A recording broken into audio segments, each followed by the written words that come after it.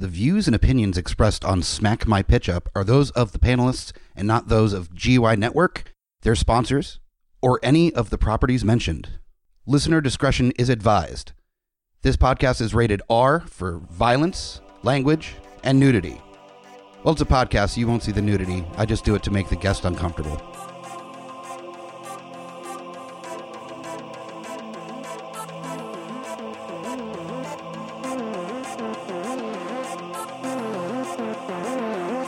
In a world gone mad with unnecessary reboots, remakes, and sequels, only one podcast has the guts to make it even worse. This is Smack My Pitch Up.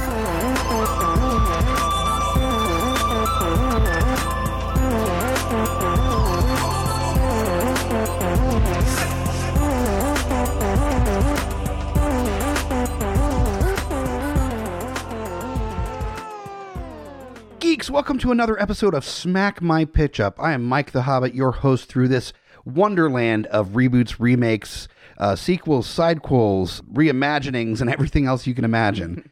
And tonight we have one of my favorite cult classics from the 1980s, Buckaroo, Banzai, Across the Eighth Dimension. An absolutely fantastic film with a cornucopia of incredibly well-known actors.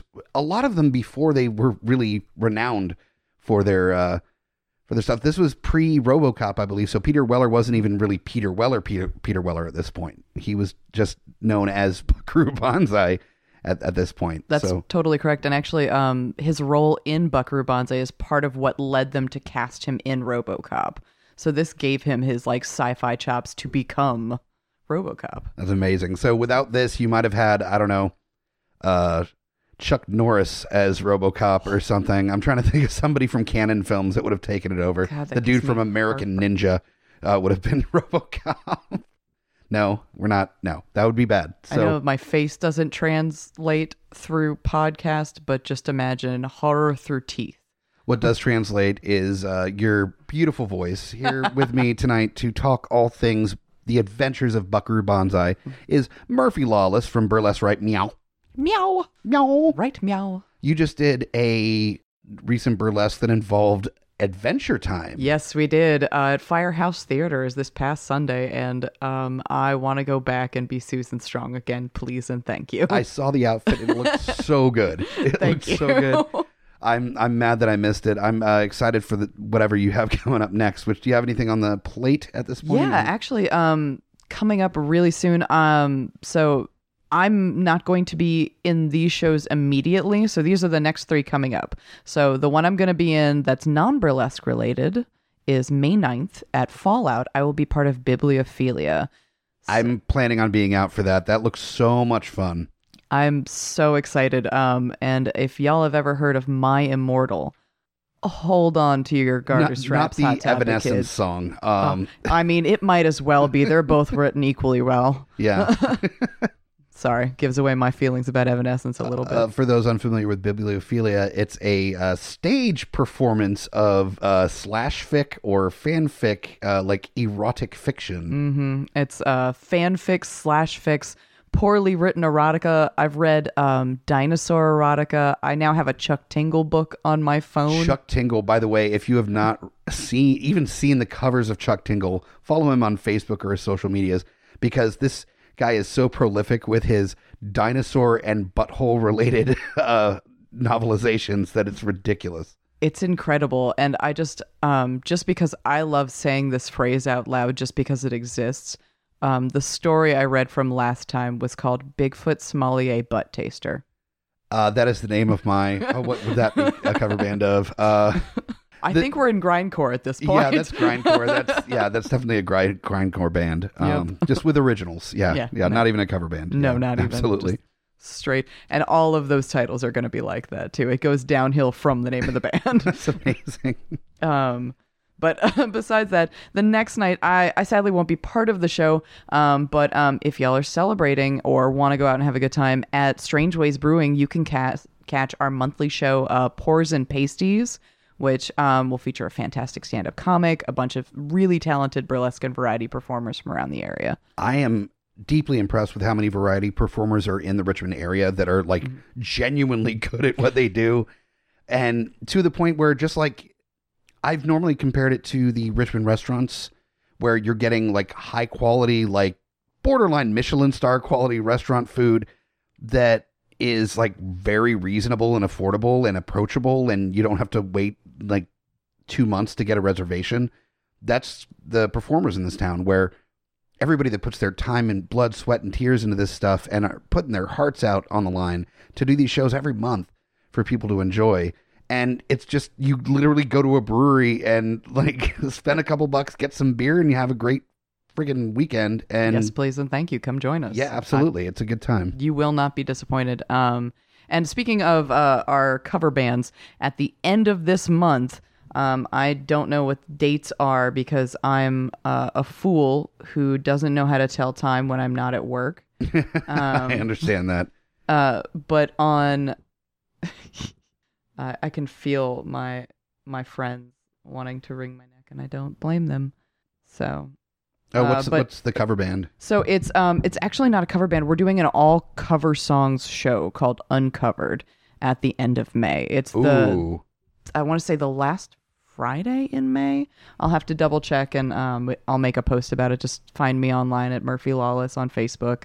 But yeah, it's all cover songs. I'm unbelievably excited about it because there's so many good covers. I think that's the same weekend. Yeah, that is the same weekend as GalaxyCon. So now the plus side of that, though, is that any of our out-of-town listeners that want to come into Richmond for GalaxyCon, because we've got 4 of our shows actually doing live events there, they can come in, hit GalaxyCon early on Friday when everything's starting to peter out a little bit on Friday evening. They can go check out the show, Uncovered, and then come back and party with all the nerds. And then Saturday, Sunday, like hit up the rest of the con and be Bob's your uncle. Great weekend in Richmond. So they're still going to be partying with a bunch of nerds because we're all giant nerds. And the show is going to be at Gallery 5. So it's actually going to be right down the street from where GalaxyCon is. That's like walking distance to the convention center. I mean, honestly, I recommend taking a mini con break and then hitting up like Jake Hoagie, getting some food, and then coming over, or Guar Bar, and then coming over. Guar Bar is like around the corner from Galaxy 5. So yeah. Guar Bar is walking distance from the con, so is Gallery 5. Like, it's all right in that same area, so it's not going to be hard to bounce around between the two. So that sounds like a fantastic weekend to me. I mean, I'm here for it. I'm planning on being at GalaxyCon so I can harass you. Oh my God, it's gonna be so good. I'm so excited about the possibilities of Smackman Pitch Up there. We're working on some stuff, so we'll see. But the Smackman Pitch Up this evening, though, is all about the adventures of Buckaroo Banzai, which has this entire mythos around it, partially due to, the comics that are related to it, partially because of the weird licensing issues that prevented its sequel from coming out. There was a point where Kevin Smith was tapped to do a TV series based on Buckaroo Banzai, but again, with licensing issue stuff, it ended up not coming through. Specifically because MGM sued the original creators. Yeah. Because there's a big to-do over who has the right to pick and choose who's going to be in a Buckaroo Banzai sequel. So we're just going to solve that problem for them tonight. Yeah, I think both of us had it in our minds before we even talked to each other about it, that Buckaroo Banzai isn't a film that we don't want to necessarily remake so much as fulfill the destiny that is Buckaroo Banzai and actually create the sequel that was hinted at the very end of the film involving the World Crime Syndicate. Exactly. So a lot of the same characters are going to be involved, but a matter of how we do it is up to the the choices of the panelists here. So that's right. Ultimately, the way this works, if you have not listened to us Smack My Pitch Up before, we basically take a property and then we talk about a reboot, remake, reimagining, sequel, sidequel of our choice, and we do a version that we think might actually work, like that we pick actors and actresses that we think are actually good choices for these characters, and then we do a fun take on it. It may not be funny, it may be a super serious or gritty or like German noir or whatever version of it that we want to kind of take on and just kind of play with that world that was created by that film. So basically there's 4 versions of this film that we're going to drop in for you this evening. Pretty much, yeah. And because I had a super wordy opening, I want to tell you the super wordy title that we narrowly avoided having instead of Buckaroo Banzai Across the Eighth Dimension. Because initially when this film was pitched, and I just love it and I want to get this in there before I forget, They pitched it with the title "Find the Jet Car," said the president, a Buckaroo Banzai thriller. The jet car is absolutely kind of the main character almost in absolutely. Buckaroo Banzai. I mean, it's the Maltese Falcon, the MacGuffin of Buckaroo Banzai is the jet car. So it absolutely needs to be part, for me at least, in the sequel. I'm interested to see if you have similar feelings or not on your version, which that's how we're going to start, actually, is to kind of go over our basic overview on what we want to do with our sequels for Buckaroo Banzai. So if you are interested in kind of sharing with the group your interests for a sequel, your ideas for a... I'm going to tell you each of my directors right off the bat and tell you like the vision I have building from them. Okay. Because I think that'll make the world make sense as I'm like crafting. Fair enough. Okay. So I'm going to start with my more, I guess, quote unquote, serious one, as serious as you're going to get with Buckaroo Banzai, because I don't want this to be like super serial science fiction, because it's not. And I think that's part of the beauty of it. Absolutely. But so for my, what I want for the directors for my serious one is I want a tag team. And the reason I want a tag team will make sense in a second. Because I want Rian Johnson and Oliver Thomas.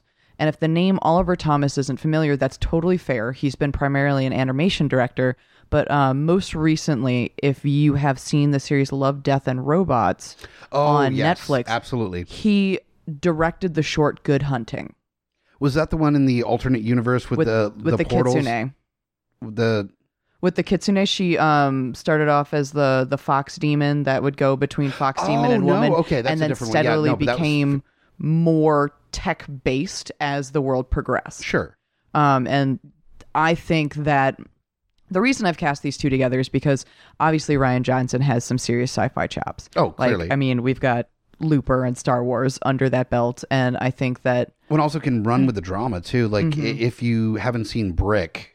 Brick is an absolutely fantastic film that he did well before his years in the Star Wars universe, starring Joseph Gordon-Levitt, and it's absolutely fantastic for a super indie film and well worth a watch. That's kind of where he got his teeth cut, was on that film. Makes sense. So I definitely appreciate, like, Looper really hooked me. Don't get me wrong, I love Star Wars, but watching Looper like hooked me in a way that like I was just like, what the fuck is happening? Oh my god, why can I not stop watching this? And I watched like Looper and Edge of Tomorrow back to back. Oh, I think nice. That's part of what nice time travel combo there. Thank you. Yeah.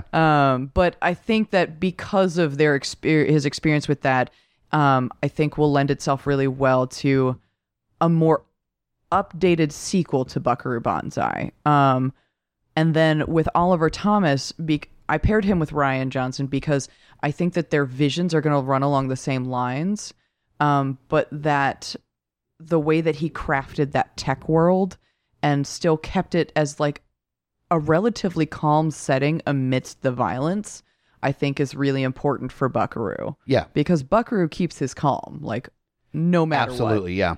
Like, no matter what's happening to him, like, he'll grit his teeth, he might bleed a little, people die, and Buckaroo's like, well... There you are. I actually kept that in mind with my serious casting for sure on that. Awesome. So this is in this world, like, once again, like we had talked about how both of us were thinking about Against the World Crime League. And I'm really fascinated with because I haven't gotten to read the comics. So all of the crafting of like his arch nemesis, Hanoi Shan, I've done in my brain. And I've merged it with another property that I'll spring on you later. Okay. Right. That I think you may have already been leaning towards it as like where I think my brain is going with this, but basically, so in the comics it's a 10-year difference, which would bring us into like the early 90s because Buckaroo Banzai came out in 1984. Yep. And while I want it to be like mid 90s era setting, I want it to be like vastly updated tech because this is Buckaroo Banzai. Like we've got the oscillating overthruster. Yeah. You know, we've already broken through the 8th dimension. We're going to do all kinds of stuff. And I want them to be extremely active in those 10 years. But basically like during these 10 years, like some of the faces that we've come to know and love have gotten like more acquainted with running with Buckaroo. Like New Jersey has come into his own. Penny Pretty has come into their own. I mean, New Jersey got his chops pretty well. Like he was trial by fire going in. Like he was basically kind of an outsider at the very beginnings of the first movie, and then was like running side by side with Buckaroo through most of that film. So No, we're of course talking about the character that was portrayed by Jeff Goldblum in Buckaroo Banzai. yes, and that fantastic red outfit. Oh my goodness, that cowboy outfit that he wears is because, you know, all the best cowboys come from Jersey. They might. I'm not going to judge them, but Jeff Goldblum, if you're listening, I need an updated shoot in that red outfit. Yes, please and thank clearly. you for the good of the world. And as everyone knows that listens, Jeff Goldblum is a avid fan of Smack My Pitch Up, listens to every episode, sends me a text after the release. Oh, good job again. You know, I always, like to dream big for you, man. you know what? Like, So there's always the possibility that there's some actor or actress, well-known actor or actress that's sitting in their trailer trying to find something to do that has fallen across this podcast. And if that happens, I almost kind of don't want to know, because I would definitely like feel self-conscious a little bit, being like, all right, well, Tom Hanks really likes the show. So literally every time casting Tom Hanks in my dumb ideas. So maybe not. oh goodness. But yeah, so the Against the World Crime League with Hanoi Shan, his arch nemesis, or dangerously close to a Mystery Men quote. I was just going to start singing the song that They Might Be Giants and Jonathan Colton did together called Nemesis. Sorry, I was worried I was going to snort, so I leaned away from the mic. No, it's like two different nerd approaches to the same fucking word. All right. Means we're in the right in the right friend group here. I appreciate you. Yeah, absolutely. But basically, we'll have our MacGuffin, whether it's a kidnapping or, more active crime all across the world, where there's, another great threat to the world as we know it, where only Buckaroo can stop it. And wouldn't you know it, at long last, he comes face to face with the man who killed his parents, the man who killed his wife, Hanoi Shan. Yes. So that is basically like my overall like vision for that one. And I'm generalizing a little bit because I'm super wordy, and I really want to tell you about I don't want to call it a stupid one, but I think you're gonna make a face at me. Well, ultimately, also, I don't think there needs to be any kind of like deep nuances with this storyline, because there weren't really these deep nuances in the original. It was just this really fun, incredibly campy movie that had weird aliens that looked like the one of the aliens from the Orville. Oh, God. Like, little enemy mine through. Yeah, little enemy mine. Yeah, definitely some enemy mine action going on there. Oh. That we're running around and trying to fuck up Buckaroo Banzai's day. Mm-hmm. And like, even years later, a lot of people are confused about the plot, and partially that's due to the editing, where they had to cut out a lot of the Hanoi Shan stuff. Mm-hmm. They had to cut out a lot of stuff because they just never really got to that plot development in the story on that side, and they wanted to condense it a little bit. So you're a little confused about the twin situation, where Buckaroo's like, yeah, I married your twin sister you didn't know about, so you're hot, you look like her. Way to put that in the best possible way. We should, like, I don't know, maybe touch our genitals together. And they didn't touch genitals. I mean, not on screen. I mean, maybe... Oh no, that's right. As the credits faded out, we were led to believe that there were kisses below the belt. Yes, there was definitely some Buckaroo Banzai happening at the post credits as everything faded to black. Yes, with an unimpressed alien watching. What I love about Buckaroo Banzai is here's a international man of mystery kind of approach to the character, where he's done martial arts, he's worked in genetics. He's a doctor, like he's a musician. You say he's worked in, but like there's very specific that like he is a samurai, he is a neurosurgeon, he is a rocket scientist, he is a rock star. Like he doesn't just do these things. He's a fucking master. He's the best at everything that he is the best of these things. Deal with it. Buckaroo Banzai out. Speaks 12 languages. Peace. And I feel like that's been missing in a lot of modern film, of the character that's just like literally good at anything they even barely try, and it's very much a kind of 80s trope of these like mythical borderline superhero characters that they don't have any powers aside from the fact that they're just literally good at everything that they try. And that's Buckaroo Banzai.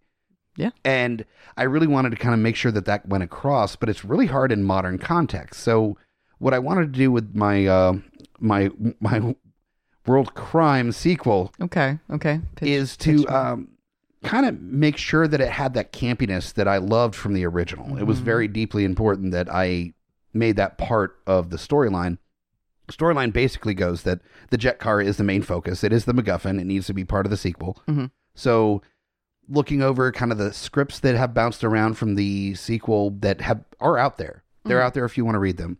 And taking aspects from that, but also kind of building it out a little bit, is that this jet car its technology has the potential of modernizing transportation across the earth, and used in a way that people can almost borderline transport, like teleport almost from one destination to another. It's much faster travel from one destination to another. Oil execs are not exactly stoked about that. There are a number of people, a lot of which are in the pockets of the World Crime League. So they're already, with Buckaroo being on their radar, are now like, this is fucking up our world a little bit. And the last group to really do any real damage to Buckaroo and his crew are the aliens, or the red lectoids. The red lectoids from the eighth dimension. So Hanoi Chan and company teams up with them in order to basically steal and ruin the technologies so that they can't basically move the humanity into a new golden age of transportation and kind of shrinking the distance between people. You know, there's a chance of like changing like how power is created, how transportation happens, where there's a possible new peace across humanity because of the technology that came from this little thing, you know, and that cuts out a lot of profit margin for the crime syndicates there. Absolutely. So they're going after the jet car. They're going after the technology before it gets like unveiled and processed into these new mass multi-transit. I'm thinking like giant buses that use the technology so they can like shoot through the earth, and it at like a high speed, so you can get from... By giant buses, are you thinking of a train by any chance? No, not like that. Because it sounds like you're thinking of like a bullet train. No, I'm thinking more like think about the double-decker buses from London. Just the way, but like 3 times the size. Okay. And I don't mean in length, I mean like in full size. So it's these absurdly large buses that look like buses, and even though there's no real reason for it to look like buses because the transportation style doesn't really necessitate it. Right. Like it's been honed over a few years. This is, by the way, taking place very tail end 80s. So there's still a lot of that like 80s kind of synth keyboard kind of action happening there with a little bit of hard rock thrown in for good measure.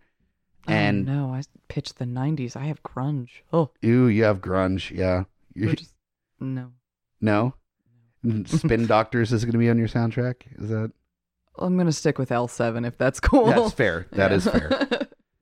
So basically, the Red Lectoids get involved with the crime league, and Buckaroo and crew need to kind of team up again with the Black Lectoids, the ones that helped them out so much in the first movie, to kind of team up against. And there's also like help them out and threaten to start a nuclear war with Russia. Well, you know, I mean, fix this by sunset or else. Well, also like he's definitely proven himself to be a comrade over the first movie, so they're happy to help. In the meantime, there is kind of a civil war happening between the Lectoids that, you know, this helps both situations for them to step in and kind of change stuff. So they're at immense levels of battle when Buckaroo realizes that not only can this transport mass distances in a short period of time through the earth and everything, is that he has figured out a way to access additional dimensions.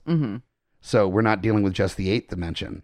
We're dealing with like the 9th, the 10th, the 11th, but the 11th's the max. We're going to do like the M theory thing where there's 11 dimensions total. Like that's the cutoff in this sci-fi. Okay, I like it. So you can pull in this.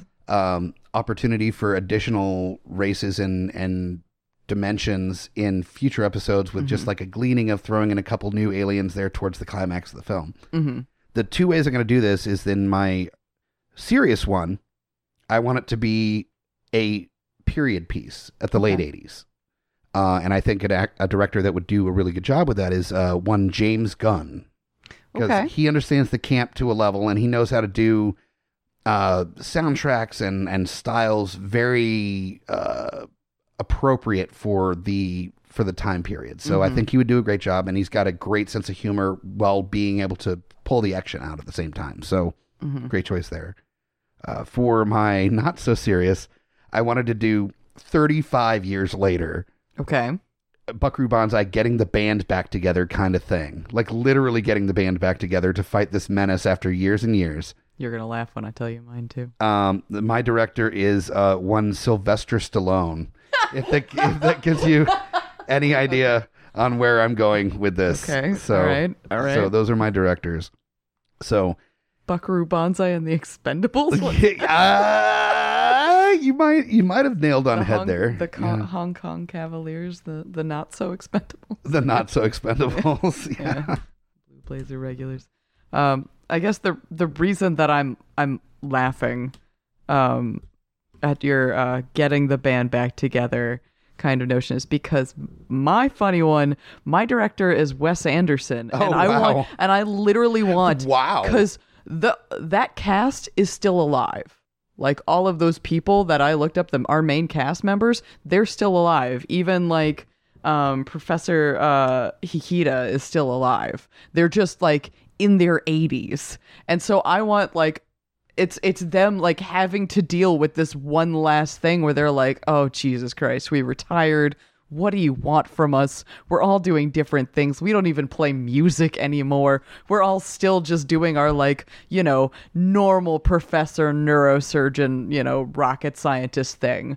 Where, like, we're content, like, we've stopped adventuring. We're content doing, you know, our contributions to the world in a different way. But in that, like, dry sort of, like, awkwardness of Wes Anderson where they're, like, these, like, older people adventuring and there's adorable music playing in the background as they're doing just these incredibly cheesy, very waspy kind of like contributions to society kind of thing. 100%, but with utterly advanced technology, but acting like it's no big deal. Like they're basically like, oh, let me change this light bulb, but they've invented an entirely new type of transportation. Yeah, sure. That sort of thing. You got like Penny Pretty, who's actually like delivering a baby that she was able to create a laser arm in utero or something too. Right. You know, that's like insane, ridiculous, campy. Right. Is able to actually like, she's gone on to be able to like fix cleft palates and like all sorts of other like different things that people deal with where she's just like, oh yeah, no, I know how to take care of that if you want to. Otherwise, I've got a whole other way to help you out. Yeah. And she's just like, yeah, it's no big deal. By the way, I also learned how to do Kung Fu. Like, in the meantime. Right, because, you know, running with Buckaroo. I mean, when you run with Buckaroo, it's probably a good idea to at least take a couple Kung Fu classes. Right, no. Yeah. I mean, I took 2 weeks of Tung Sudo in 8th grade, so I'm basically, as I've put, my hands are registered minor inconveniences. I just choked on air, thank you. Yeah. Registered minor inconvenience. Yeah, that's what I call them. This is minor and this is inconvenience. That's my two. I named my boobs more aggressively than you named your fists, man. So now we know that your boobs are more aggressive than my fists. We've always known this. So I've got inconvenient fisting, and you've got. I don't know that you should call it inconvenient fisting. That might be the name of the episode. Buckaroo Banzai and the inconvenient fisting. That is, I think, actually how Penny Pretty died in the comics. Buckaroo Banzai and the aggressive boobs and inconvenient fisting. Are we creating a porno here? We might be, as long as it's not directed by Wes Anderson. Oh my God. The most adorable porn, like hardcore. Adorable and awkward, and everybody doesn't know what to do. Deeply disturbing pornography ever, yep. Yes. And at least 3 people die through the course of it. Because Wes Anderson. Starring Bill Murray. Yeah. No, he just has a cameo role. Cameo. He just shows up like, what are you guys up to? No, it's just just is there because he's friends with Dr. Peter Weller. And I did want to throw out doctor because that still makes me very happy. That doesn't make the fisting any sweeter. It's just... But he knows anatomy. Like Buckaroo Banzai knows anatomy. I mean, if anyone is going to fist if you, you're going to get fisted, it'd be somebody that knows anatomy. Does anyone know the size of Peter Weller's hands before, like, without the RoboCop suit? Listeners, if you could possibly find the diameter of Peter Weller's fist, we would deeply appreciate it. It's for science. Deeply appreciate it. Yeah, Yes. there it is. Yes. Yep, that happened.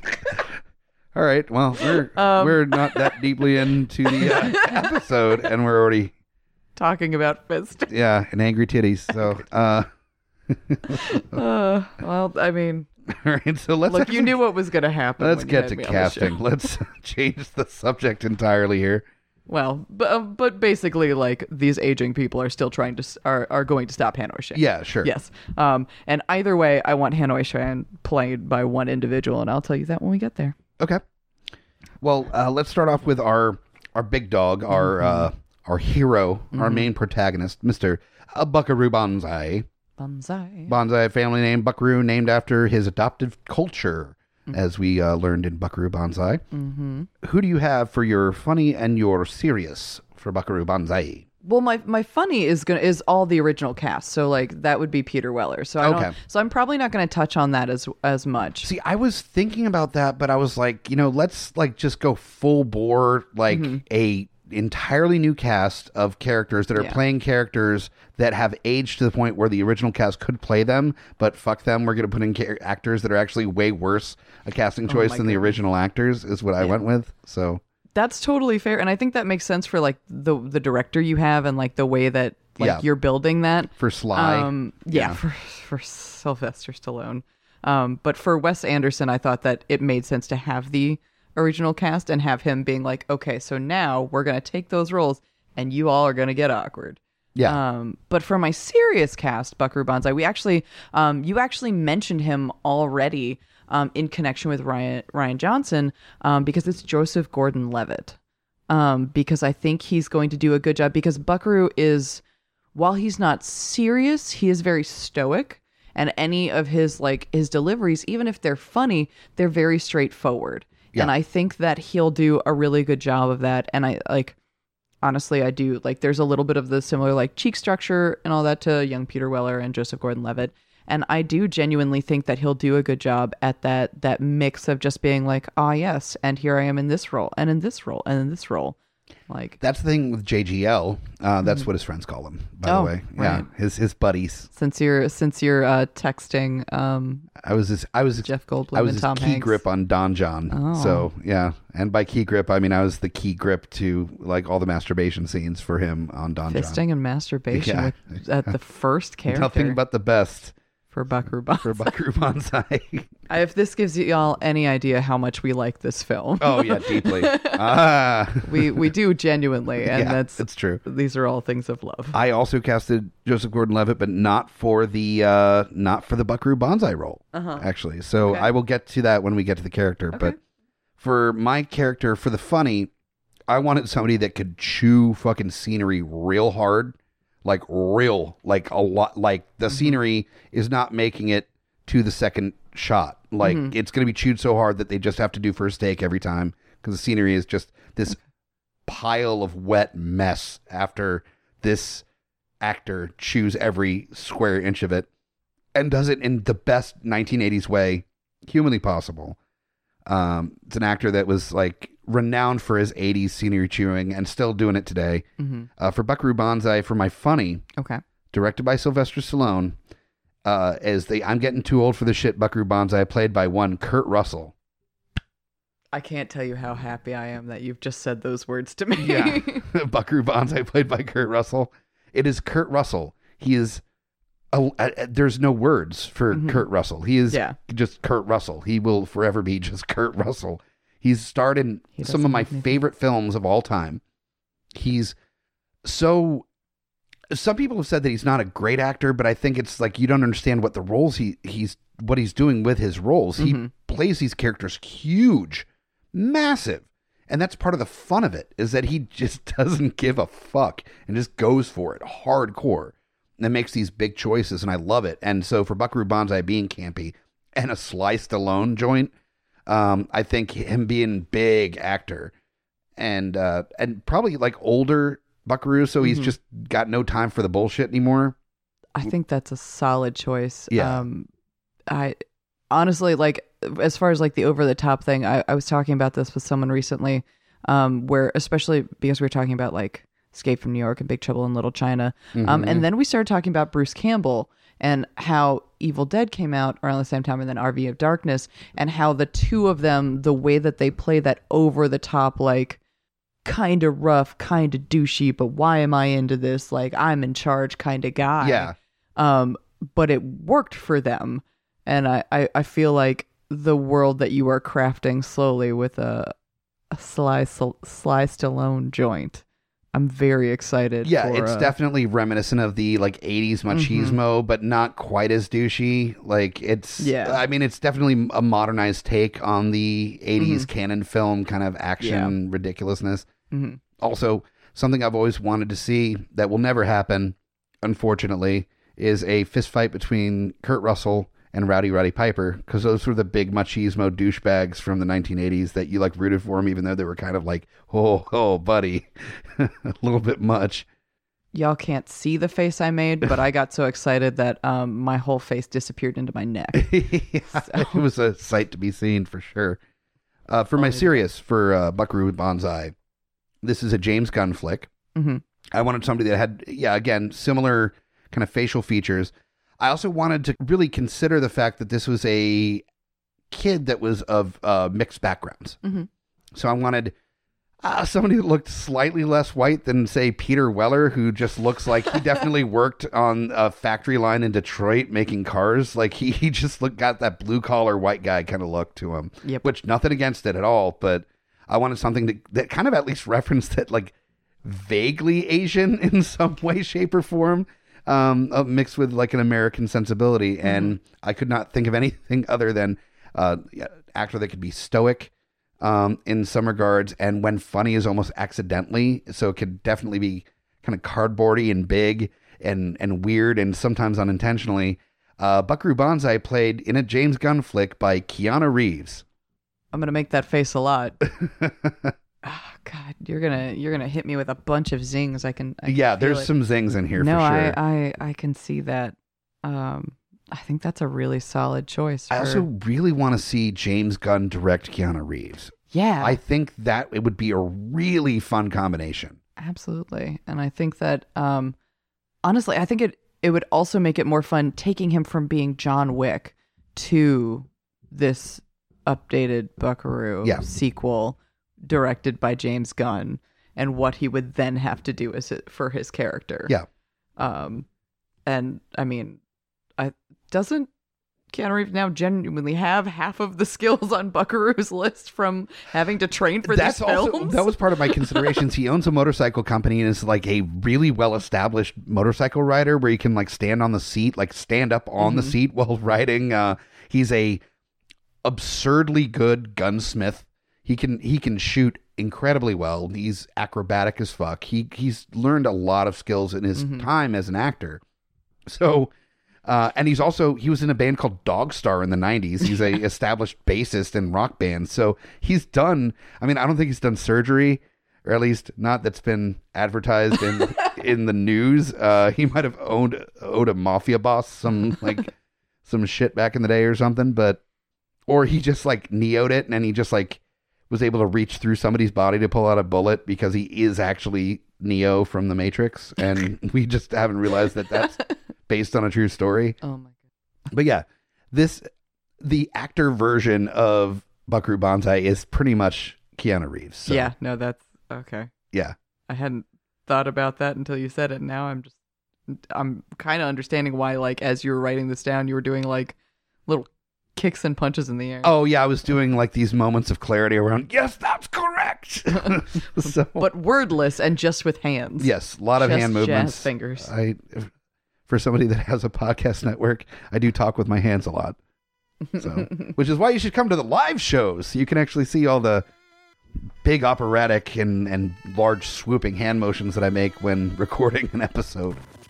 Booze Clues episode 2 is recording on May 5th. That's right, Cinco de Mayo. You can come out and enjoy some drunken debaucherous headlines with Booze Clues. Same place, the Dark Room, 2818 West Broad Street, Suite B. It's an upstairs room, and we're going to have signs with arrows pointing you right into the room. Doors are at 6, show starts at 7, and it's free. So if you're 21 or up, come out May 5th from 6 to 8 o'clock to check out Booze Clues live. Also coming up on the Geeks Under the Influence Network at the end of May 31st through June 2nd, GalaxyCon. You've probably been seeing posts on social media about GalaxyCon, the newest convention to come to Richmond, Virginia, and they have a stacked deck of celebrities. In addition to all these amazing celebrities that you can come and meet, get autographs, get pictures with, you can also come out and check out 4 shows from the Geeks Under the Influence Network. We've got the Geeks Under the Influence podcast, Smack My Pitch Up, Beautiful Disasters, and Geek Father, all doing live shows at GalaxyCon from May 31st to June 2nd.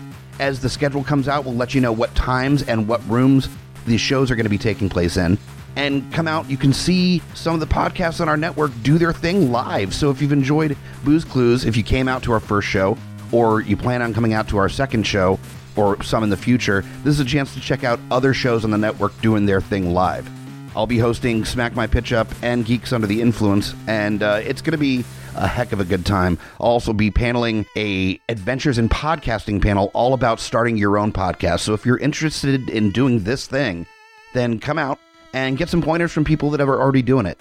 It's going to be a great time, May 31st through June 2nd. Check your calendar and check out GUIPodcast.com for more information on Booze Clues events, GalaxyCon, and much more from Geeks Under the Influence.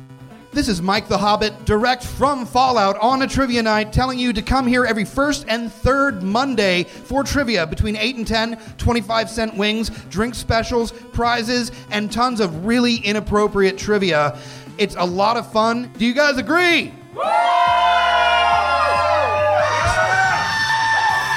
Definitely come out and enjoy trivia every first and third Monday at Fallout. All right, so let's look at, do you have a Penny? I do have Penny Pretty. Okay, who do you have for Penny? So, I mean, the Wes Anderson one, you know, I want to keep it as that cast with Alan Barkin. So, we're gonna glaze over a lot of those for mine. Okay.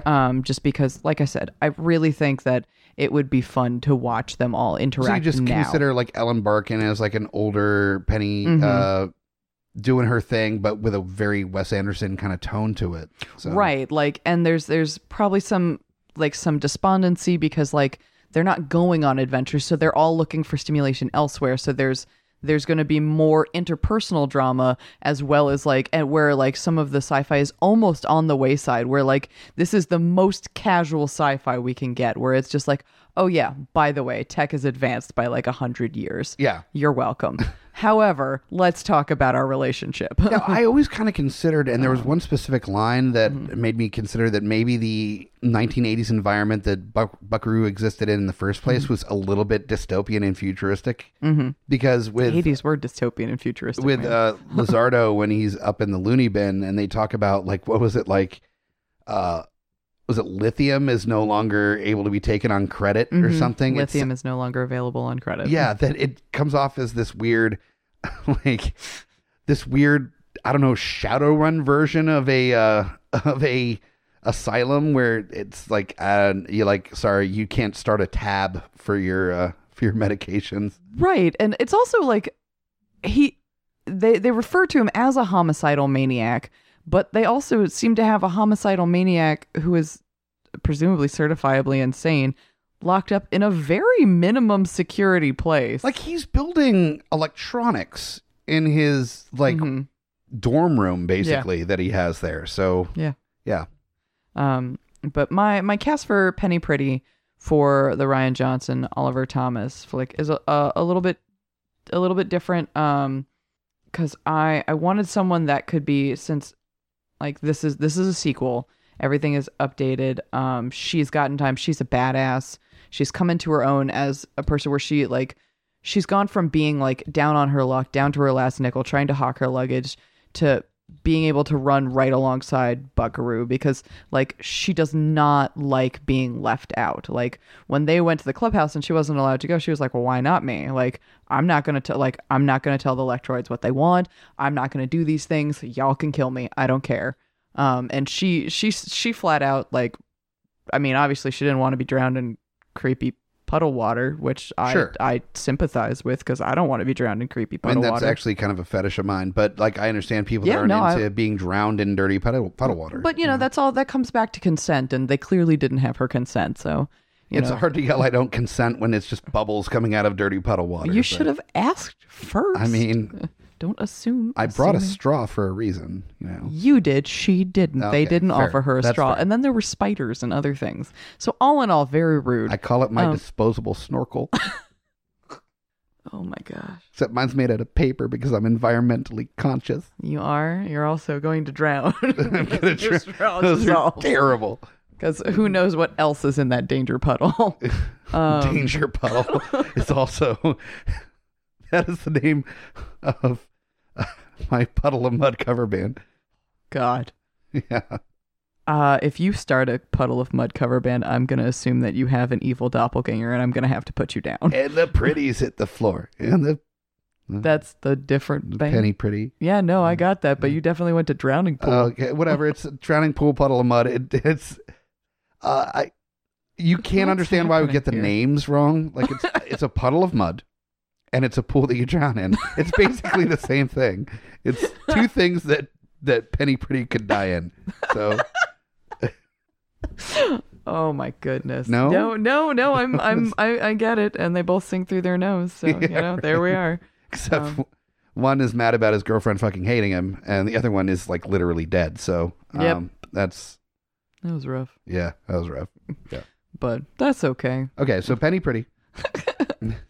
Penny Pretty. So my pick for Penny Pretty for the Ryan Johnson Oliver Thomas film is Lupita Nyong'o. Oh, okay. Because I mean, she's gorgeous, she's badass, she's intelligent.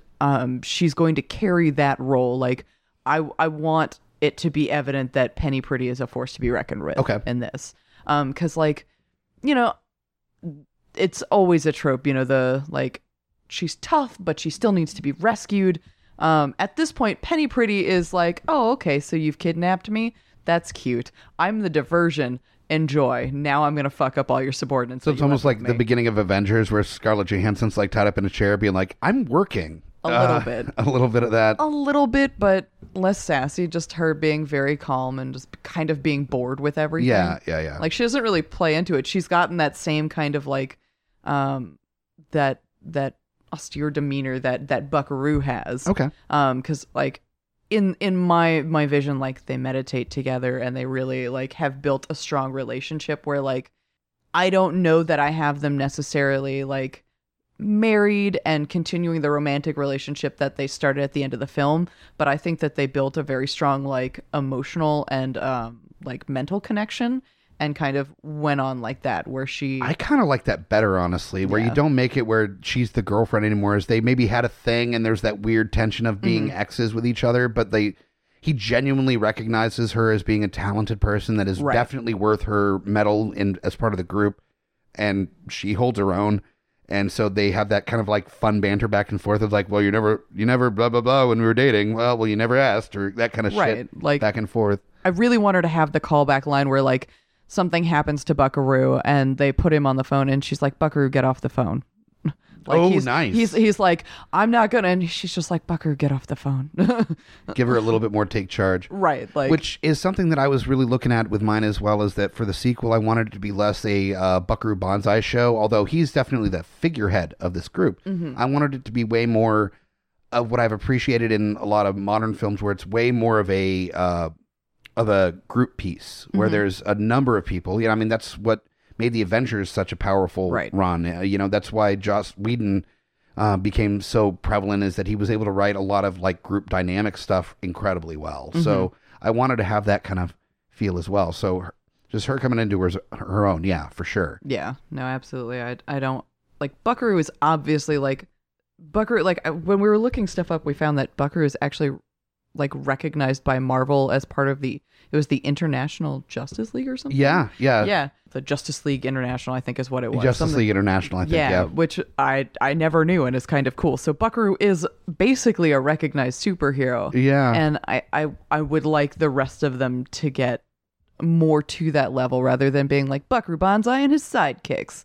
Hong Kong Cavaliers. It is funny because I was watching a lot of the bonus features on the I have the special collector's edition, came out a couple years ago on Blu-ray, which by the way I'll throw a link up on our notes for this episode so you can check it out. But it's got a lot of previously unreleased bonus feature stuff where they interviewed the cast and stuff from when they did the movie too. So it's not like modern interviews, but it's mentioned a lot that Buckaroo Banzai is not a superhero. He's a guy that just does a lot of stuff. And then in the comics, he's literally like a superhero. Right. Very different directions. Apparently. Yeah. But comics, that's the way it tends to go. Yeah. But yeah, let's rapid fire some of the side characters here because we're running a little long in the tooth. This is what I do. Oh no, trust me, I understand. So I mean, like my Wes Anderson one, like you see where I'm going with that. Sure. So I think that we can kind of like gloss over that because like I was really entertained by the idea and I wanted to pitch that like as just a bug to live in people's brains of like all of this and also cast. Goldblum, Wes Anderson. Yeah. I think it would be beautiful. I think that would be quite delightful. So I'm going to give you my New Jersey Perfect Tom and Perfect Tommy picks back to back because I think that they'll go pretty well together. So I've got you're going to laugh at me a little bit. So I've got Zachary Levi for New Jersey and Jared Kiso for Perfect Tommy. Okay. I'm not going to laugh at you. That's actually, I'd never even thought about Zachary Levi. That's a pretty good.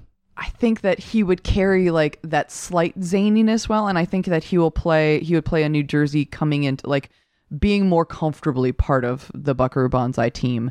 A little bit more, that's the Jeff Goldblum role where like, yeah, he was thrown into it and, he swam. He didn't sink. He was right there alongside him every step of the way, running through the hallways, helping Buckaroo, all of those things. And I think Zachary Levi would do a good job of he would always look like he's on the verge of saying something funny the same way that Jeff Goldblum did, but would always deliver those lines that you would expect to be a joke with the utmost seriousness. Yeah. Like just where you're like, you're still laughing, but you're like, he's not kidding. And that somehow makes this funnier. Oh God. And I think that would work really well. And Jared Kiso, I think you're familiar with that name. Yes, I'm very familiar with Jared Kiso. Because he's Wayne in Letterkenny. Yeah. And I think that he'd be a really great Perfect Tommy and his like a little bit more expression, but just very like straightforward and kind of. I'm just thinking of the line where it's like, "Well, you're perfect," and he's like, "Yeah, I guess so." Yeah, fair enough. Fair enough. Yeah.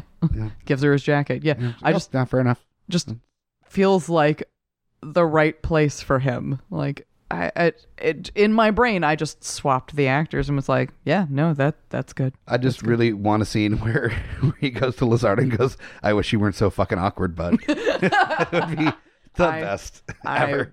I will kick in more money for this imaginary script. Let's kickstart this movie just to have that moment. She weren't so fucking awkward.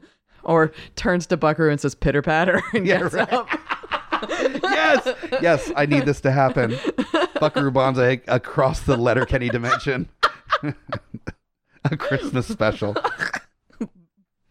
Banzai in Canada. Well, that's a mashup I wasn't expecting, but I'll take it. Actually, they did do a Christmas comic that was called A Christmas Corral that I think would be a perfect Letterkenny mashup. There we go. So I just needed to share that. Okay, so I've got a New Jersey and a Perfect Tommy. I also have a Rawhide, which okay.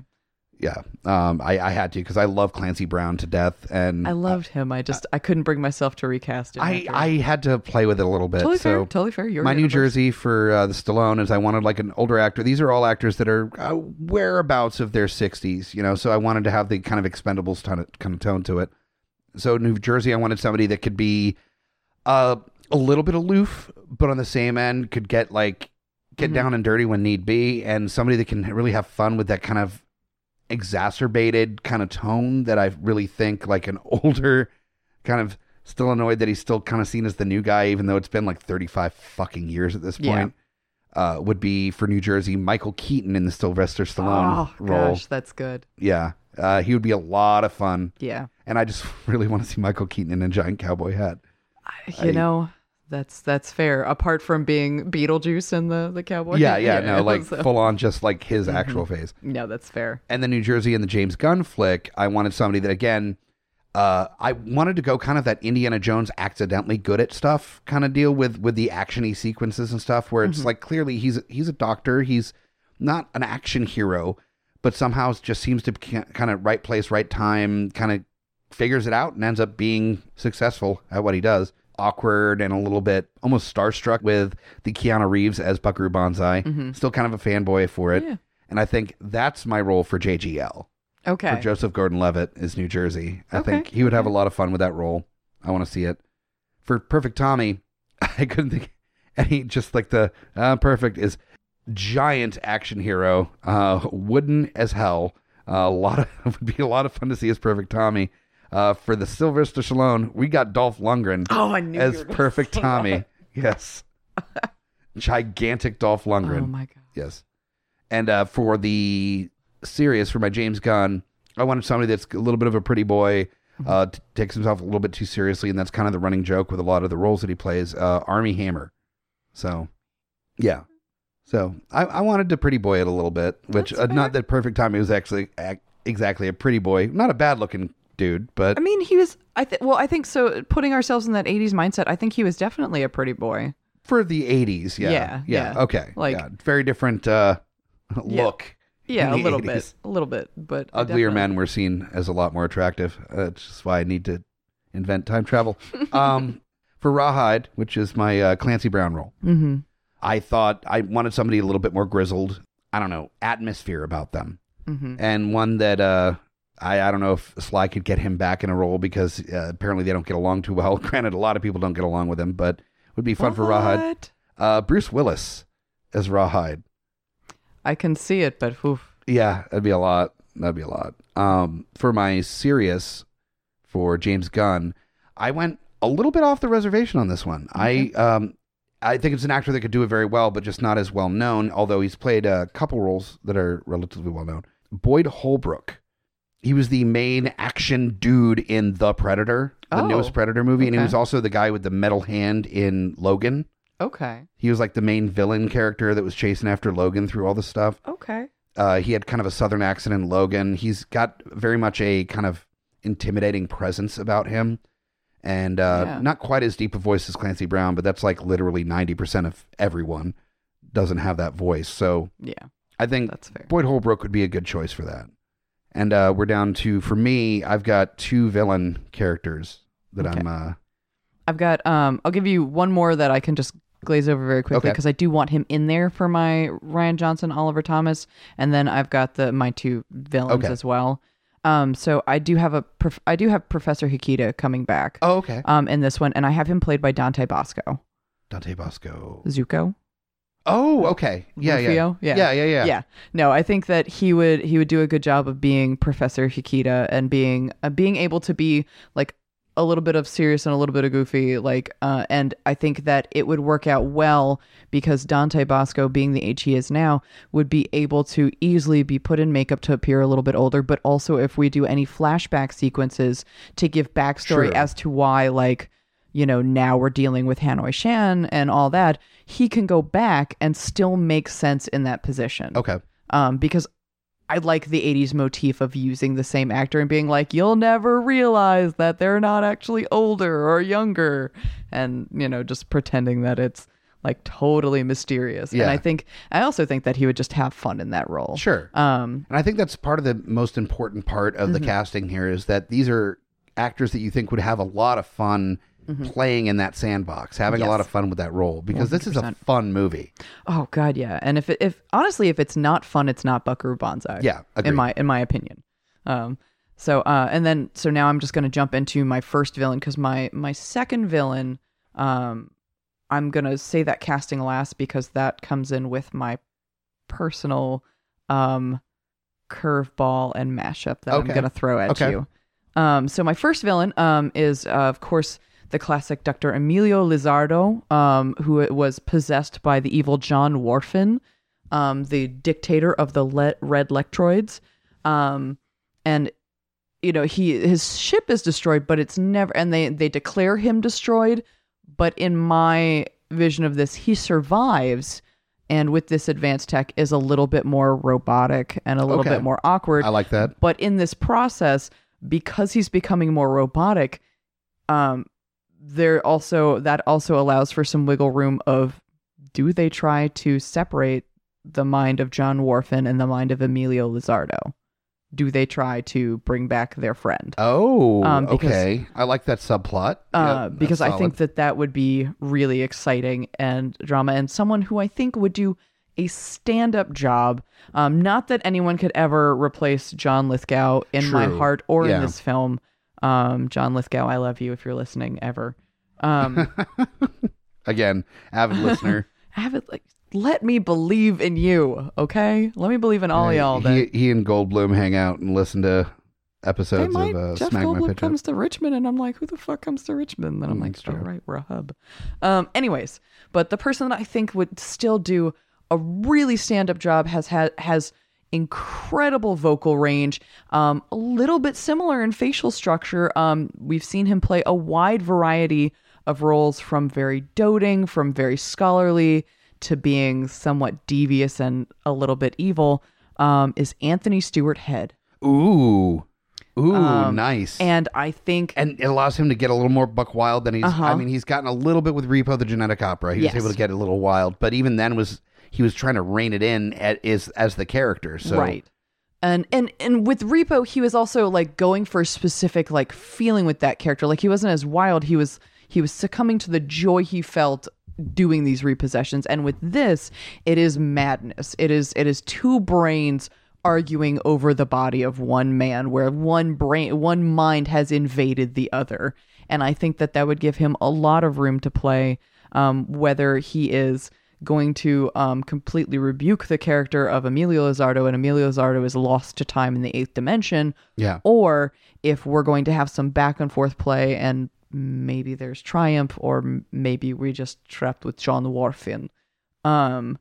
So I think that he would do a really great job. And also, like, just seeing Lupita and Joseph facing down Anthony with the other person I've got, I think would be a lot of fun, because having him turn out to be yet another cog in the wheel of a World Crime League, I think would be really important, especially from where he would have to go from there. Like, if Yo-Yo-Dine fails, Yo-Yo-Dine could have very well been another piece of the World Crime Syndicate. They just obviously had their own, like, they didn't care who gave them money because they were going home. Sure. So I think that if he survives that crash, he is now going to have to answer to the World Crime Syndicate. Yeah, because Lizardo at the very end of Buckaroo Banzai in across the 8th dimension was in the ship that exploded, or so we have come to know. Right. But I think you and I separately decided that no, there was another parachute we didn't see, or something. Right. You know, like he escaped. Right. There's some part of him that escaped. Like, if we can have two minds trapped in one body, where somehow they were, like, by going into the 8th dimension, they were able to invade his brain that thoroughly, there's something there. And that's why I think that he's probably, like, been rebuilt with a little bit of tech, and there's been some other helpers there. Because if he was part of the World Crime League before then, he can call on them and be like, all right, I understand that here's my debt. I'm back to pay my debts. And just help me with this. All right. I dig it. My Lizardo, I did not put nearly as much thought into. Though I like it. For Lizardo, of course, the older actor to play Lizardo, this is going to be an older actor that can just get fucking buck wild. And I wanted to kind of do what I've joked about Jeff Goldblum doing on the set of Thor Ragnarok, where I've joked that they didn't even give him a script. They just went, I don't know, you just do you, and we'll film it, and we'll work it into the script. And I'm pretty sure that's how it happened with Taika Waititi. I wanted kind of that tone of just an actor that's just going to do whatever the hell they want to, and you make it work. So for Lizardo on the Sylvester Stallone, somebody that had done a lot of 80s action films that is now buck fucking wild, Gary Busey. Oh, I knew you were going to say that name. Gary fucking Busey. Yes. As Lizardo. Just, I mean, his hair is God. already set for it. I mean, his hair is normally fucking crazy anyway. Oh, man. And following that same train of thought for my Sirius for James Gunn, I thought, who could do like Gary Busey, but like maybe like 30 years younger? And I went, there's only one actor I can think of that can properly do the Buck Wild Gary Busey. And that would be none other than his horse face child, Jake Busey, as the James Gunn Lizardo. So I think they both know how. I mean, if you saw Jake Busey as the main killer in The Frighteners, he can get big. He can go huge on his roles. He knows how to choose scenery about as good as his dad does, although not quite as crazy as his dad. Thankfully. Yeah, for the sake of humanity, I think if the two of them joined forces and they were both equally crazy, they would just take over, and it would be just Earth would now be Busey land. Oh, you know who else would look really good as Lizardo? That like an older Lizardo? Willem Dafoe. Willem Dafoe. I also thought Walken would have a lot of fun with the role as well. Yeah. I think all of them. Those facial expressions. Yeah, are the what, big facial expressions. Yeah, the crazy eyes and the teeth. The teeth are part of what kill me about Lizardo. Actually, I think Dafoe probably better than Walken because Walken is almost muted with his crazy. Mm-hmm. Like he knows how to kind of push it out without actually doing much, which is part of his brilliance. Right. But Lizardo's not a small acting character. This is big motion. So yeah, Dafoe I think is a better choice. Lizardo emotes more than some drag queens I've seen. Yeah. I mean, good Lord. All right. So the big one that we've been holding up on. Do you want to go first or second? Or it depends. Because when I tell you my casting, I'm gonna tell you my curveball, which I'm wondering if you've already guessed. But I'm actually starting to think maybe we might have the same actor for this. I'm really excited. Okay, so well then I'll just go ahead and say it. Okay. And we'll go from there. And then we can bounce back and forth if it turns out to be the same person. It probably is. Fuck. Like Okay. when I thought about this character, there was only one actor that came to mind. Okay. So I have Hanoi Shan okay. and James Hong. James Hong for both. Yes. My funny and serious on my paper right there. Yes. Yeah, no, absolutely. we're high-fiving. Yeah. You can't see it, but I needed you all to know. I needed like the old like Yes. mastermind of the league kind of thing, and James Hong is like clearly.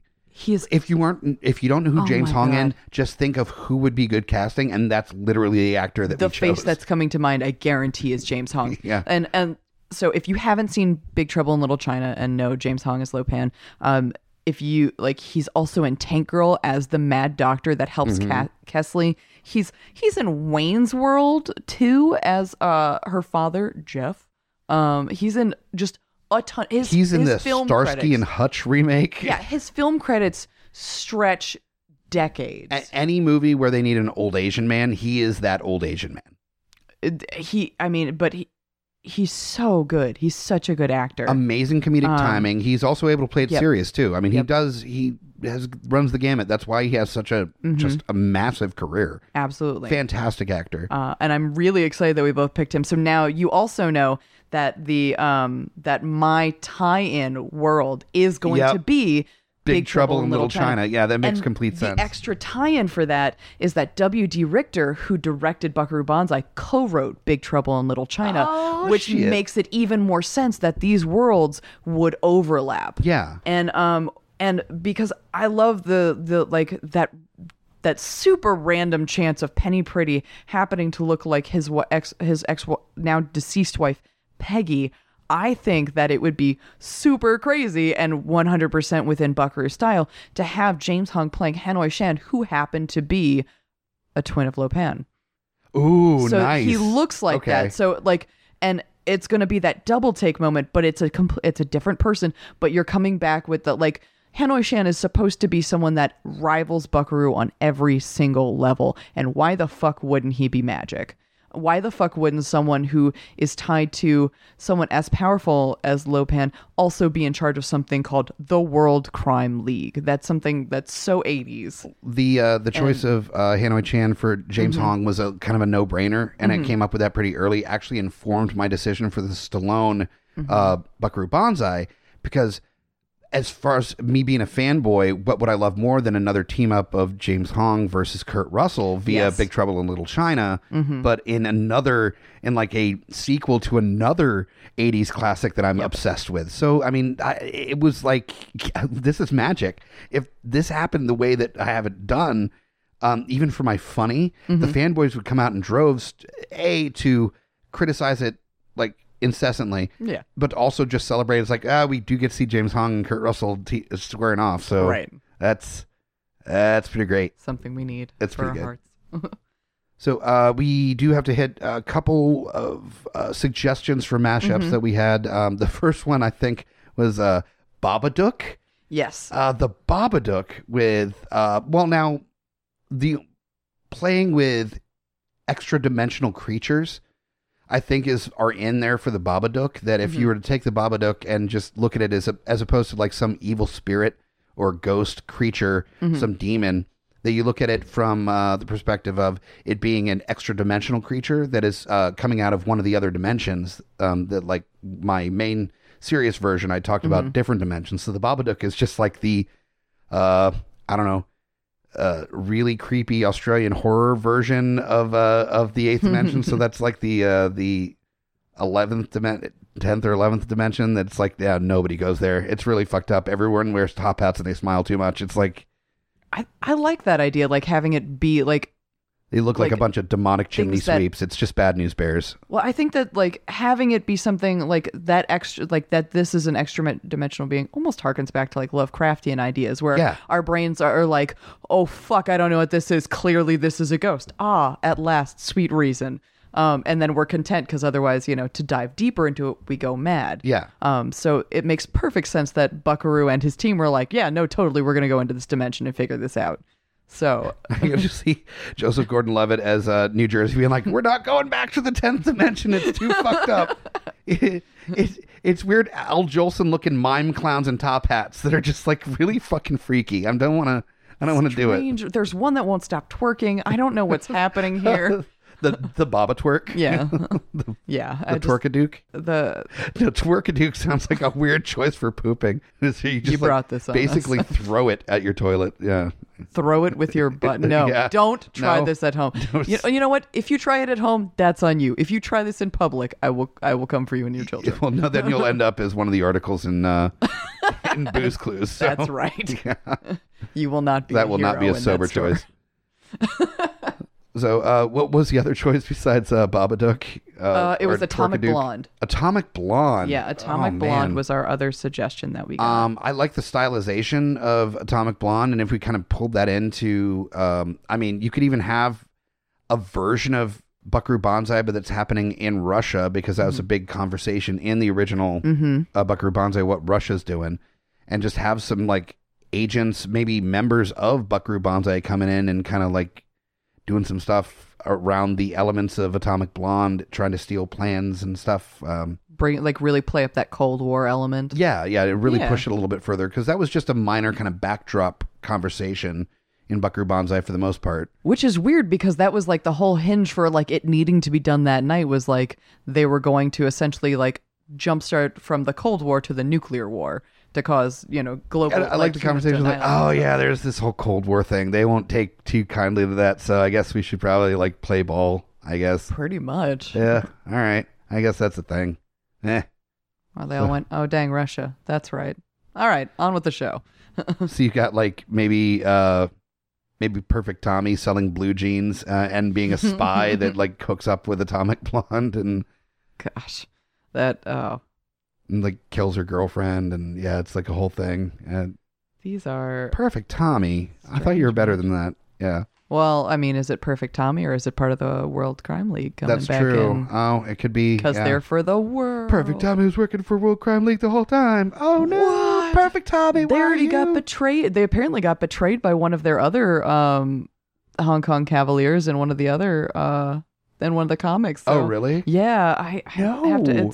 I think it was Pico. I have to double check. Pico, but no. yeah, one of the characters that when New Jersey first shows up and is just like, yeah, I know you. You're Pico, and he's like, I'm Perfect Tommy, and then he walks away. Oh, right. And they mention like they gloss over the character being in Tibet. The character is apparently in Tibet, like betraying Buckaroo. Well, like fuck that guy. Just like there's a bunch of other like extra stuff, but I think it would play in perfectly, actually. All right, well, speaking of extra, we're about to be real extra with our trailers, so let me get music queued up. It's been 5 years since the Red Lectroids tried to take over the Earth. And ever since Buckaroo Banzai and his ragtag team of heroes have done nothing but work their asses off to try to protect the planet Earth from its foes across the dimensions. This summer, Buckaroo Banzai is back. Except it's not been 5 years. I've got to assume the Sloan one. It's been 35 years since all this stuff happened, and they're all old. And Buckaroo Banzai's got to get the team back together to fight the Lectroids that are back again, to team up with the World Crime League in order to steal the technology that made him famous in the first place, the jet drive, or the what's it called? The overthruster? The overthruster. They're doing that. They're going to steal it because it's going to mess up the oil industry, and they cannot handle that. Kurt Russell is Buckaroo Banzai. Penny Pretty, played by Meryl Streep. I forgot to mention that. Meryl Streep is Penny Pretty. New Jersey is played by Michael Keaton. Bruce Willis as Rawhide. Perfect Tommy is Dolph Lundgren. Crazy Gary Busey is Lizardo, and Hanoi Chan featuring James Hong. This summer, Sylvester Stallone directs Buckaroo Banzai across the World Crime League. The League, the crime. There's crime. This summer.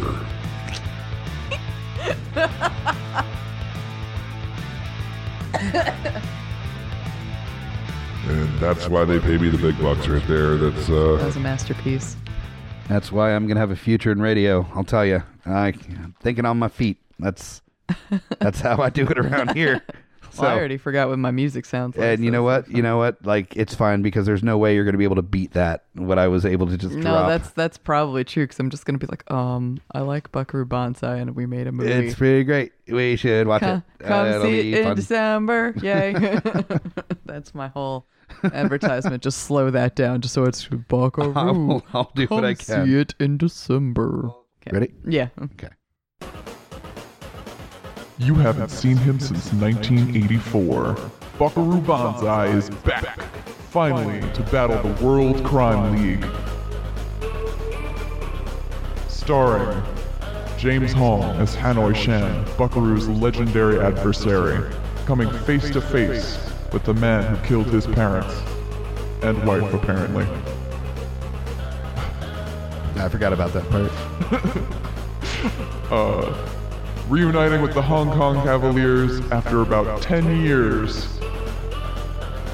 Perfect Tommy, New Jersey.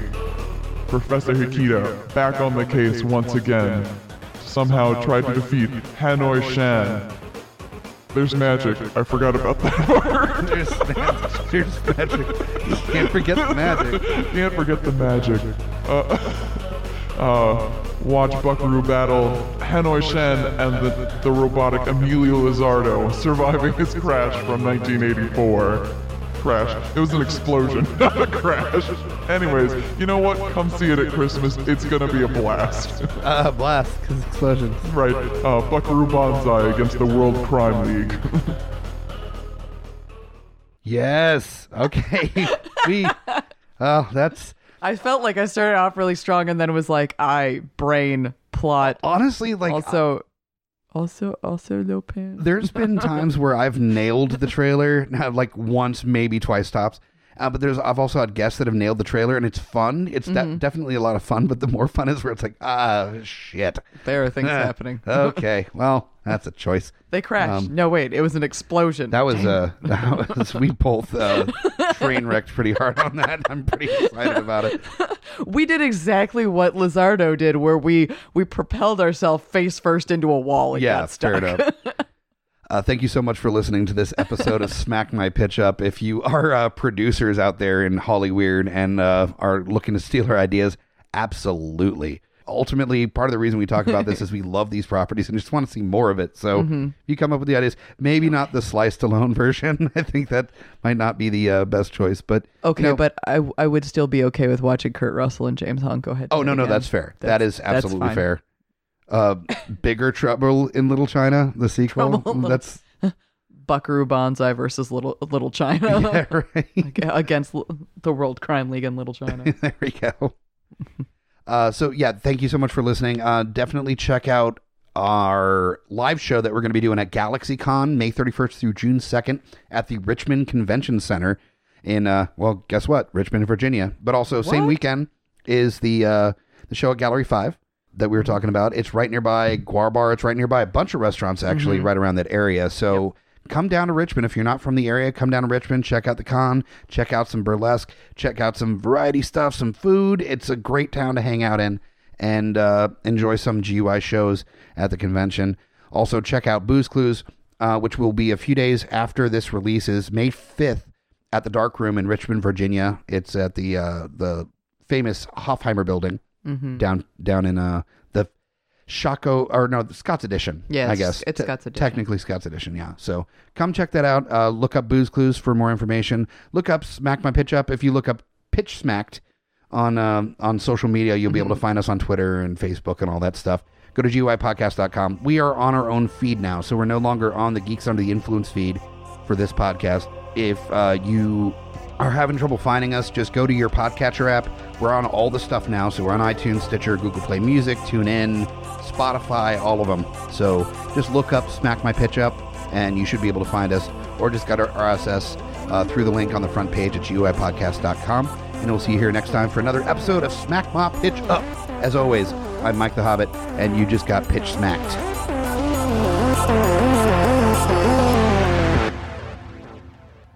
GUIPodcast.com